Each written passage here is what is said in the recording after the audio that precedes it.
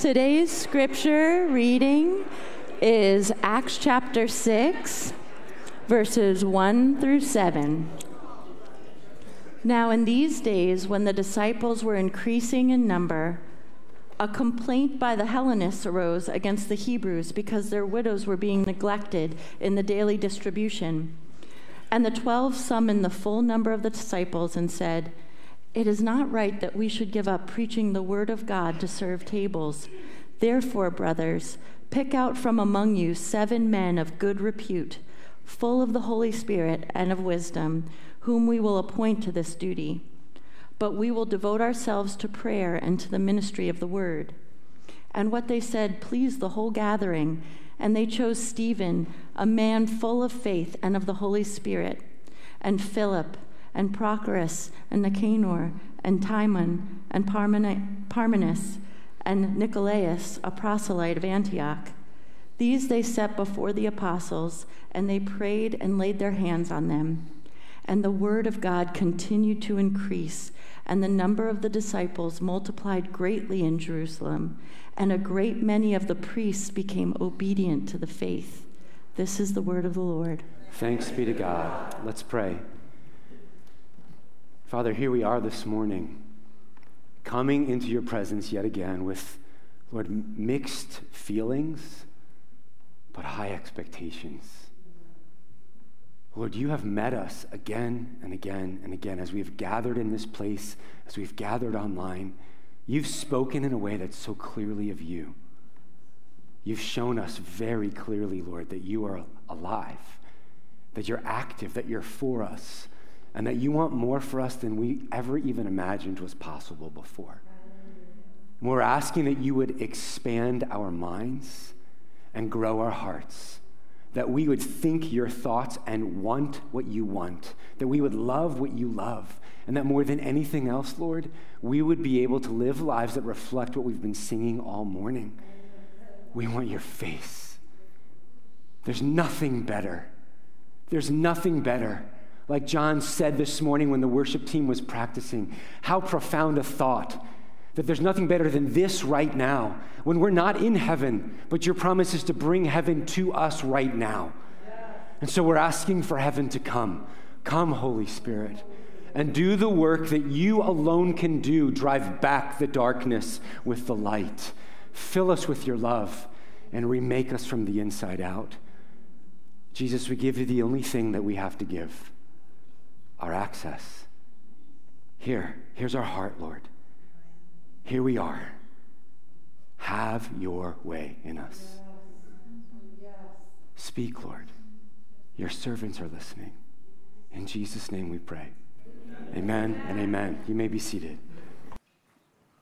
So we have this sticker on our shirts that talks all about our Christmas tree choice. And I want you to know something. True confession. I grew up as an artificial tree guy. We had kind of the typical Charlie Brown Christmas tree. You know, it was small. There were lots of holes in it, gaps. And so it was not a robust tree, but it was our Christmas tree, and we loved it, right? So I grew up an artificial tree guy.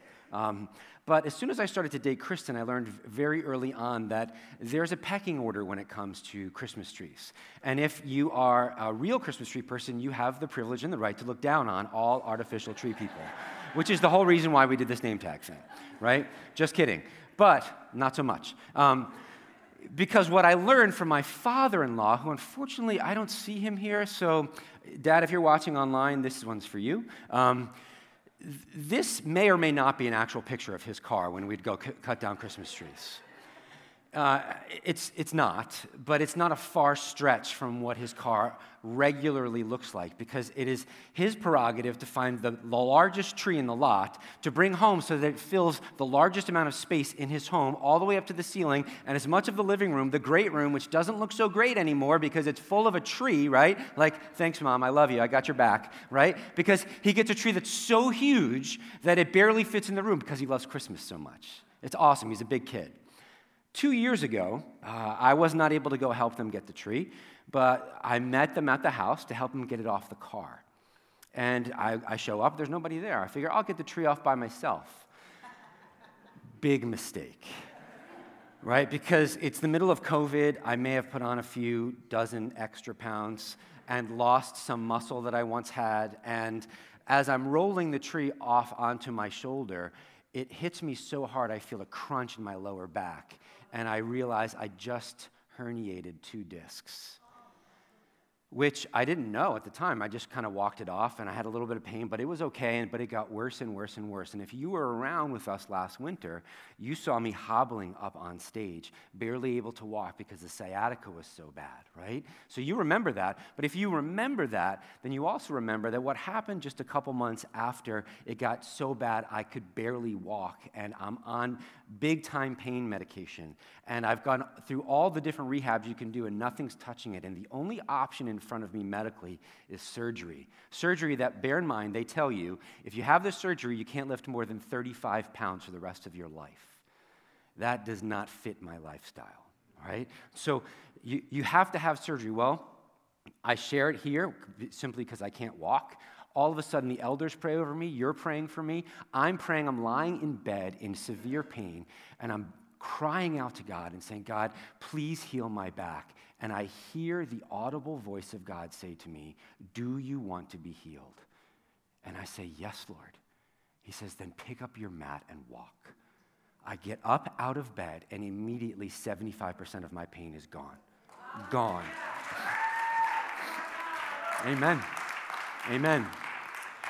For those of you who are like me, glass half empty kind of guys, you're thinking, okay, but what about the other 25%, right? That's great and all, but what about the other 25%? Well, I prayed, and I prayed, and I prayed, and it's gotten a little better. I'm about probably 90% better, but at this point, I'm pretty convinced that the Lord isn't going to take the other 5 to 10% away. You know why? Because His grace is sufficient for me, because His power is made perfect in my weakness. Why am I telling you this story? Because a lot of you know the story already. A lot of you were here for it. Some of you don't know it at all. And this is, hallelujah, you're hearing it for the first time. Why am I telling you? Well, because what a winter miracle translated into was a spring of knowing. What does that mean, a spring of knowing? Well, my bride, who watched me suffer and walked through that with me and entered into my pain with me, knew that it wasn't simply a physical thing that I was going through, that I was actually pretty depressed. That emotionally and on a soul level, the way that God has made me is to connect with dudes, right? Like with other guys, and to do things where we're lifting heavy weights and we're getting sweaty and doing crazy stuff, because that's just, that time with guys is something that I've always valued, right? And it's the way God's made me, and whether we're lifting weights or not, it doesn't matter. But what my bride knew was there was an easy way for her to love me and to encourage my recovery, or to use a different word, my strength. And so that spring, she took the risk of turning our garage into a gym. And since this past spring, that gym has been full of guys. Lots and lots of guys coming in, working out, having fun, building relationships, and yes, getting stronger. Yes, in your muscles, but much more so in your heart. Friends, why am I sharing this with you? Well, the point is simply this. The intimacy that we shared allowed Kristen to know my heart and to act in a way that resonated with my passion and my strength. I want you to realize that today we continue in the book of Acts, our study through that book that we're calling the mission of the Holy Spirit. And today we're going to unpack this union between intimacy and strength. Specifically His strength, and how He has given us ways to enter into that allow us to walk more whole, more supported, more a part of a team, stronger than we ever have before. If that's what you want, I'm glad you're here. Last week, we talked about surrendering to repurposed suffering being a primary pathway to intimacy and authority. It's something that none of us want. No one likes suffering, but everyone suffers. And the question we asked last week is how and why are we going to suffer? We live in a broken world. So the argument we hear all the time about, well, if there's a good God, then why does He allow suffering? So then the option, just to do the math, is then push back from the only God who can actually redeem suffering and just suffer. Right? No one wants to take you down that path. The only path people want to walk you down is, he must be really bad, so I'm going to walk away and only suffer. How does that one work out for you? How about instead, we allow God to be the one who said, I made the world without suffering, and in our rebellion we broke it. And so what aches our hearts, hear this, aches his more. It aches his more, which is precisely why he does what he does in sending his son to live our life, feel our pain, and overcome our death. That's why it's called good news, friends. Hallelujah, indeed. This week, our theme is simply this. Intimacy with God empowers us to know his heart and to walk in his strength. Intimacy with God empowers us to know his heart and to walk in his strength. 3 points. Holy Spirit removes barriers, empowers godly leadership, and produces exponential fruit. So first, Holy Spirit removes barriers. In our text, it starts off with these words, in those days, which is simply a marker that says time has passed. We don't know how much time. We just know that time has passed since the last time we saw this interaction, since the last chapter, in other words, right? But what's going on is there's a complaint between Hellenistic widows because Hellenistic widows are being neglected. What does that mean? Well, everyone here is Jewish. Know this. The context here, everyone is Jewish. Almost every person who comes to faith in Jesus Christ early on in church history is a Jew. They're raised Jewish, they have Jewish culture and history, but the difference is, on the cultural level, how Jewish are they? Do they keep Sabbath? Do they keep the clean laws? In other words, were they raised in Israel? Or were they raised outside of Israel, which most Jews at that time were raised outside of Israel because of what happened when Israel fell, right? To Babylon and to Assyria. They were scattered. It's called the Great Diaspora.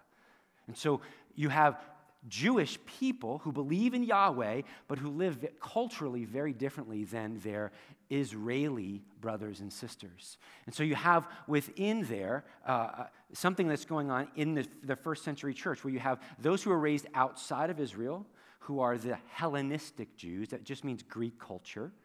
Those who are raised outside of Israel that are being neglected, and those who are raised inside of Israel were not being neglected. They were getting most of the goods and services. And that makes sense if you think about it, because if you're a hometown guy or gal, and you have all the connections, you know all the people, they're going to look out for you first. If you're someone who's returned, and you're maybe the new person, the new kid in town, the new kid in school, most likely you're going to be the one that's overlooked. But what's in view in our passage for this morning is simply this: the justice of God. The justice of God on 2 levels: economic justice and racial justice. Economic justice, simply this. James, the brother of Jesus, simply says this, right? Here's true religion. If you want to know what true religion is, it consists of 2 things. Care for, what two people? Do you know the verse? Widows and orphans. Widows and orphans. Or to put it differently, care for the least of these. For those in our culture who have the least ability to care for themselves, legally, emotionally, spiritually, physically. Care for widows and orphans is in view in our passage for this morning. And it's what Luke talks about in Luke chapter 12 with this manager principle. George, let them know I'm not available, please. The manager principle is simply this, right? To whom much is given, much is required. So Jesus tells this parable in Luke chapter 12 where he says, hey, look, the kingdom of God is like this. There's a rich homeowner who goes on his way, and he leaves managers in charge. And if he's given you much, much will be expected from you. So let me translate that differently. Everything you have belongs to Jesus. Let that sink in for just a second. I'm not just talking about money. He's not just talking about money. All of your time, all of your hair, all of your heart, all of your money, all of your clothes, all of your possessions belong to Jesus. It's all his stuff. It's kind of like when my kids were growing up and they would argue with one another over who gets to wear what shirt. I would say to them the same thing every time. Guys, it's all mine. I bought it all, right? Like, all your stuff belongs to me. So here's how you're going to handle this dispute, right? In a way, tongue-in-cheek, I got to play God in their lives, right? God is the one who says, I've given you everything, and if I've given you much, I expect you to invest it well. And so we oftentimes think this. We say, I just don't know what God wants me to do. Okay, where do you have abundance? Where's there abundance in your life? For some of us, it is money. For others of us, it's time. For others of us, it's wisdom and experience. Where do you have abundance? Because your abundance, hear this, is your assignment. Where God has chosen to trust you with a lot of his stuff, he's expecting you to invest it in others. Your abundance is your assignment, which is precisely what we see happening in the first century church. Those who have a lot are given to those who don't. That's care for widows and orphans, and everyone else, for that matter, who had need. So that's on the economic side. What about on the racial side, racial injustice within the church? Well, I want to start off with a very famous quote from Nigel Powers, from Austin Powers movies. If you've seen the Austin Powers movie, you're a sinner. I have not, but I'm just quoting. So Nigel Powers has this awesome line in one of the Austin Powers movies. He says this: there's two things I can't stand in this world. People who are intolerant of other people's cultures and the Dutch. Where is he? There he is. That was for you, George. So, bye, George. So what's the point here? The point is, we all do things like this, like they were doing in the first century church. Because see, the first century church, remember, they're all part of the same culture. They're all Jewish, but there are different sects within that culture, different divisions, different histories, right, within the culture. So within our culture, what is this called again?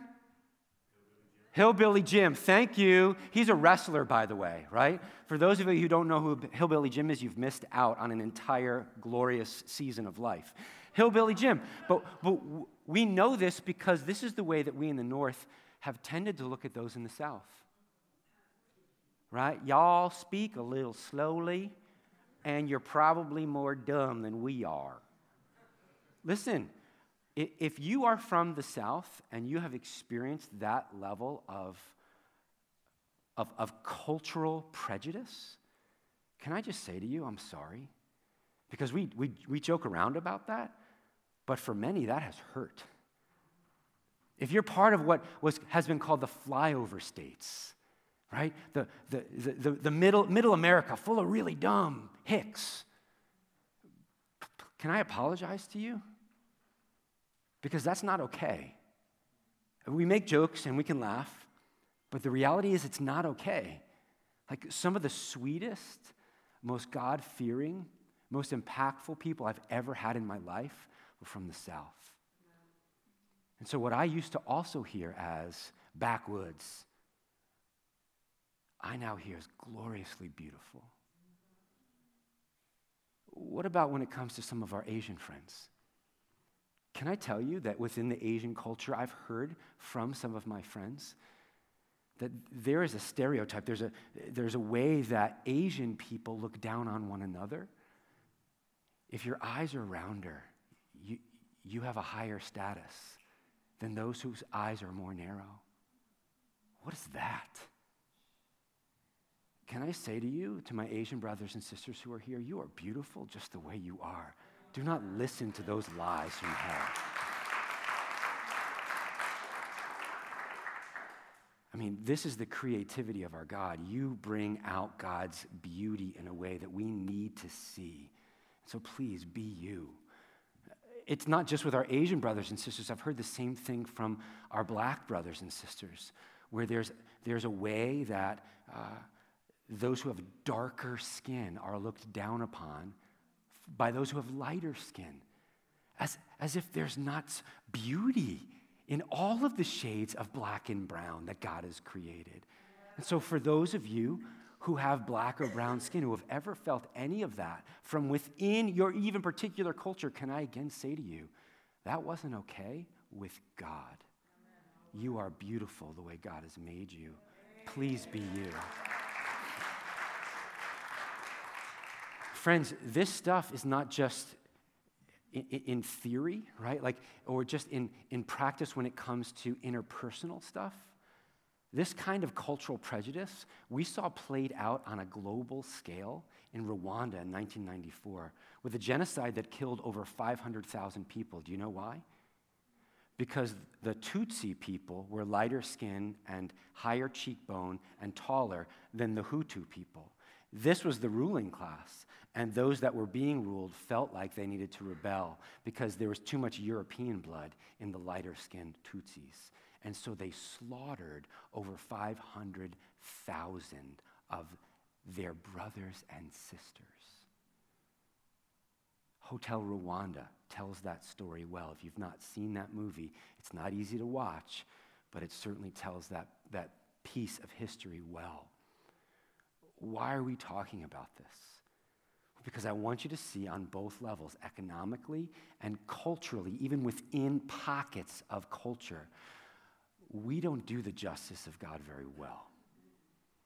As a human race, we've gotten it wrong a lot. But as the church, it is our responsibility and our privilege to get it right. If you look in verse 2, we're only in verse 2, by the way, so this is going to be a long morning. Verse 2, the 12 summoned and led everyone in a particular direction, which we're about to unpack. But I want you to see this. There was no discussion. They knew what was right. It wasn't, what should we do here? They knew, and we're going to unpack how they knew next with our second point. The Holy Spirit empowers godly leadership. As a bit of an aside, but it's here in the text, so I want to say it, the first thing we see in our text is boundaries. For those of you who know me well, you know I don't do boundaries well. I don't do boundaries well. I burn the candle at both ends. I'm a runner, I'm a sprinter, and a lot of that is because of my own dysfunction. Because I need the approval of others on a deep level because I never had it growing up. Can any of you relate to me in that? Oh, thanks for your honesty. I want you to know God heals and he sets free. And his is the approval that you're looking for. So lean in today, friends. Godly leadership, however, knows boundaries. And so what you see here is that disciples, the 12, who have been called and gifted to do what? To preach the gospel. They say, it would not be right for us to be the ones who organize care for the widows. But what we're going to do is we're going to set apart 7 who are specifically called and empowered to do that so that we can continue to do what God's called us to do and they can do what God's calling them to do. You know what that's called? Being the body of Christ. That God has given each of us gifts. Did you know that as a Christian you've received gifts? You have gifts.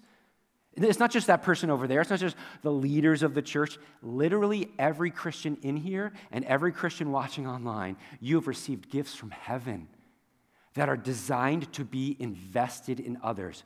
Your abundance is your what? Assignment. Where God has gifted you is where he's calling you to serve.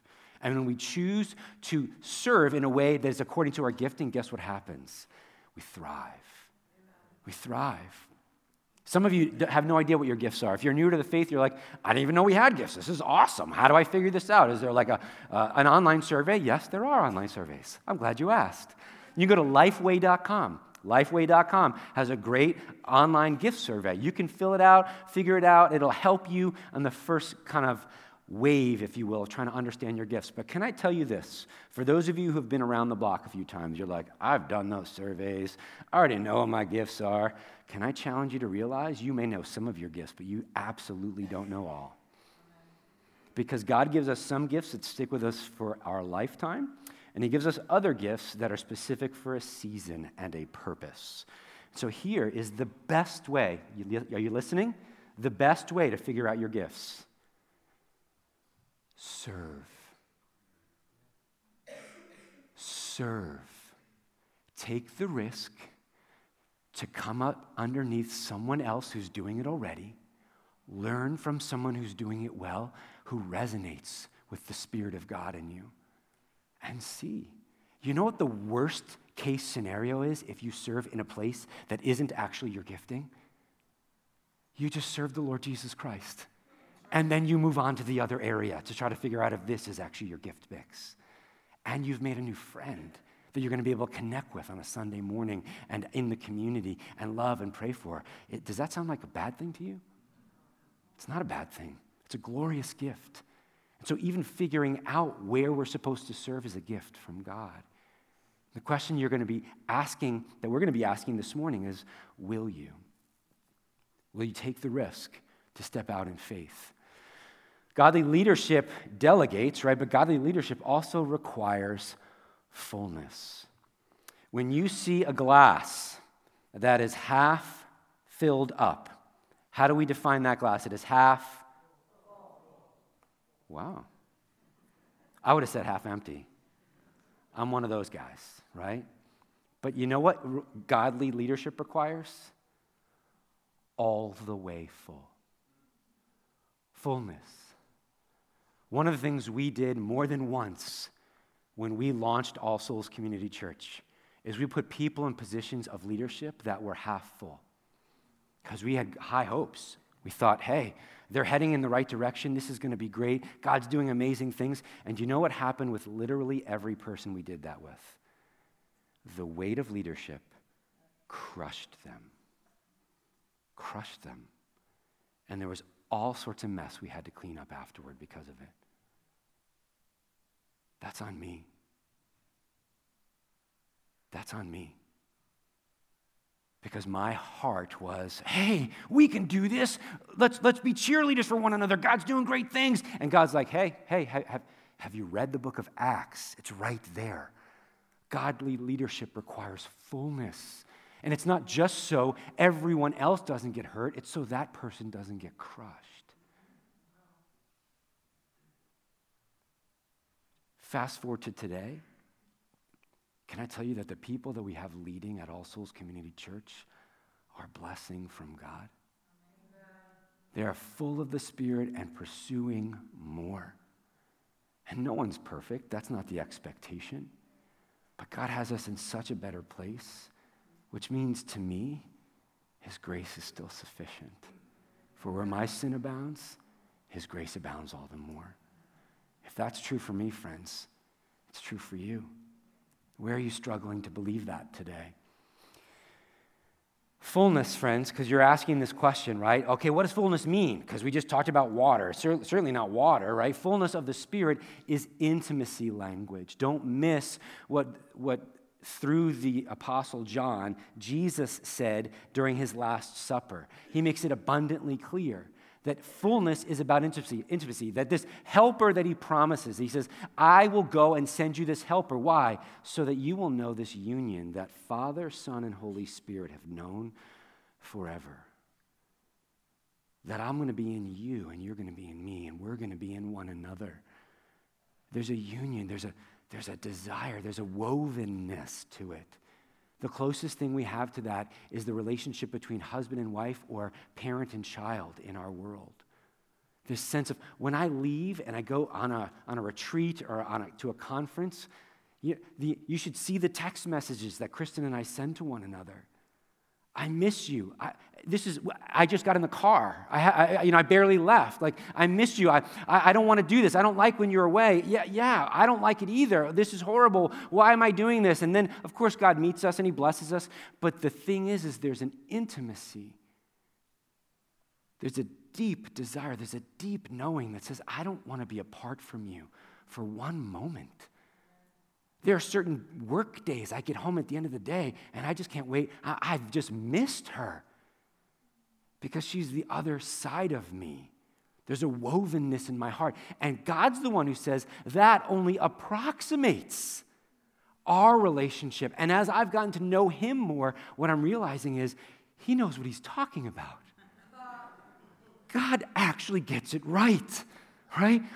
He has such love. Psalm 63:3, because your steadfast love is better than life, my lips will praise you. Let me say that one more time so it doesn't breeze over your head. Because your steadfast love is better than life, my lips will praise you. He's talking to us about the very thing for which we were created. You remember when we went through the Gospel of Luke, and we said, why did God put us on the planet to begin with? Why were we made? For one reason, to be loved by him. That's it. It's not all the other secondary reasons, which can all be good, right? The primary reason we were made was so that we could share in the love that God the Father, God the Son, and God the Holy Spirit have shared in every moment of history. Intimacy language. Fullness is about us getting back to the place for which we were created. But intimacy is also the greenhouse. What do I mean by that? It's the place where strength, authority grows. It's the place where as we grow deeper in our intimacy with God, we begin to walk in a way that actually looks like Jesus, not just in the fruit of the Spirit, but also in the power of the Spirit. Intimacy and strength are inseparable. In John 5:19, Jesus says, the Son can do nothing apart from the Father. What? The Son can do nothing apart from the Father. That's not a divine Son declaration. That is a Jesus, the Son of Man, the God who put on skin and humbled himself, emptied himself of all his rights as God, saying, the way that I do things, my actions are all driven by this reality, intimacy with the Father. I only do what he tells me to do. John 7, 8, 12, 14. The Son says nothing that he hasn't, listen, heard from the Father. What? He's not just talking on his own. He's not making this up as he goes along and crossing his fingers and hoping it's going to be okay. He's not even saying, hey, I've studied a lot and now this is my informed decision. He's not even saying, as second person of the Trinity, I now speak as God. Here's what he's saying. As Holy Spirit-filled man, I hear from God and I speak and it happens. Why does that matter? Because in John 15:5, he says, you can do nothing apart from me. You can say nothing apart from what you hear. Or to put it differently, if you abide in me, and my words abide in you, ask whatever you wish, and it will be done for you. By this my Father is glorified, that you bear much fruit, and so prove to be my disciples. Forever in my life, I read that passage like this.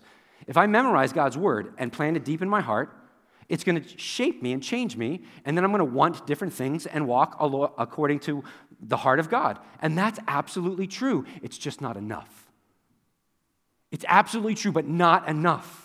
Because Jesus isn't talking about the Torah, writing the words of the Torah on his heart and then living out of them. He's saying, I hear from you and then I do, because he's talking about specific instances in his life. I'm healing this blind man. Where is that in the Torah? I'm calling these 12. Where is that in the Torah? It's not there. It's not that Jesus didn't memorize the Torah. He absolutely did. He knew it. That was his foundation. It was the root of his faith. But the fruit of his faith was an ongoing, intimate, deep, knowing communication with the Father. When you abide in my words that are spoken to you, and then you speak them after hearing them, what you say will come to fruition. Ask anything, and it will be done for you. Why? Because you're asking for the very thing I've told you to ask for. That, friends, is deep, intimate union that the Father, Son, and Holy Spirit have forever shared, that we were made to share, and that Jesus died to bring us back into. Amen is right. Amen is right. Spiritual intimacy is the greenhouse. Remember this quote from last week from one of my profs, Rob Reamer. Spiritual authority is rooted in identity, expanded in intimacy, and activated by faith. Easy example of what that looks like. When we have our prayer team come forward every Sunday, and we invite you up for prayer, there's two ways that this can go down. One is the person who's standing there just starts praying. Long, eloquent, scripture-filled prayers. And you might feel a little better, but nothing's going to happen. Nothing. Because it's you. When you show up, you show up. When Jesus shows up, the kingdom comes. So you can either receive a long, eloquent prayer, or, as we're training our prayer team to do, they can listen for the voice of God and the leading of God and the direction of God. Because, listen, apart from Jesus, we can do nothing. But when his words abide in us, we can ask anything and it will be done. And all of a sudden, you know what we're seeing as folks are coming forward and we're praying over them? Healing, deliverance, faith, a desire for faithfulness. So it's a heart-soul healing, it's a spiritual healing, it's a renewing, it's all the things that we find in the Word, but that are specifically being applied to the people at that moment through that God who is speaking. Intimacy with God is the greenhouse for spiritual authority. Are you following me? Okay. Because when we live this way, you know what God promises? Fruit, baby. Lots and lots of fruit. Exponential, abundant fruit. Verse 7, the word of God continued to increase, which is talking about the expansion outward and inward. As the disciples and the followers of Christ at that time, all the full number, it talks about of disciples, all those who were following Jesus started to exercise faith and live into it and use their gifts. Guess what happened? They spoke the truth and love to one another and grew up into Christ, who is their head. God used them beyond themselves to see thousands and thousands and thousands of people for generations, of whom you are a part. We are the fruit of their ministry. God used them beyond themselves. Exponential fruit. Even, friends, the priests. Please don't miss this part, because this is where we're going to kind of take it home today. Who were the priests in the first century? The Levites, right? They were the religious people. I'll use a different term. They were the pastors, the worship leaders, the disciple group leaders, the wellspring leaders. They were the ones who were in charge of leading God's people. They were the ones who were rooted in the Word. They were the ones who thought they understood and got it. They were the ones who rejected Jesus. As we talked about last week, they were also the ones who were at greatest risk. If they actually started to put their faith in the facts of the resurrection, what was going to happen? They were going to lose their position. There's a lot at stake here. And at the end of this little passage, where we always read these first 7 verses in Acts chapter 6 to talk about deacons, right? Like, oh, these are the first deacons, and we move right on. This is the best part of it. He's saying, even the priests started to believe. Even those who were completely and wholly opposed. Even the atheists of their day. They would not call themselves atheists, but they were, because you can't know the Father except through the Son. So here's the challenge for us, friends. Who are the priests in your lives? Who are the people that you think right now, not that person? They'll never get it. They'll never believe. They're so far out in left field, it will never happen. That's the priests. That's the priests. Even the priests started to believe, because when the Holy Spirit comes to get you, he never fails. Who are you praying for? Who are you believing? Remember last week when we put up these ornaments on that Christmas tree? That Advent challenge, where we talked simply about where does God want to show up in you and through you? Do you remember that? There's some more ornaments, by the way, at the welcome table. If you didn't get to do it, you didn't miss your chance. You can fill it out. But ask God first, Where does he want to show up in you and through you? I wonder if part of his answer are the priests in your life. The people who are the hardest to pray for, who have the hardest of hearts, that Jesus loves to just come in and boop, change them in an instant. Why do you think you're in their lives? I noticed this morning as I was coming in, the building right next door to us that used to be the Y, that's owned now by a Hasidic family or community or whatnot, has planted trees all the way around the property, putting up a wall.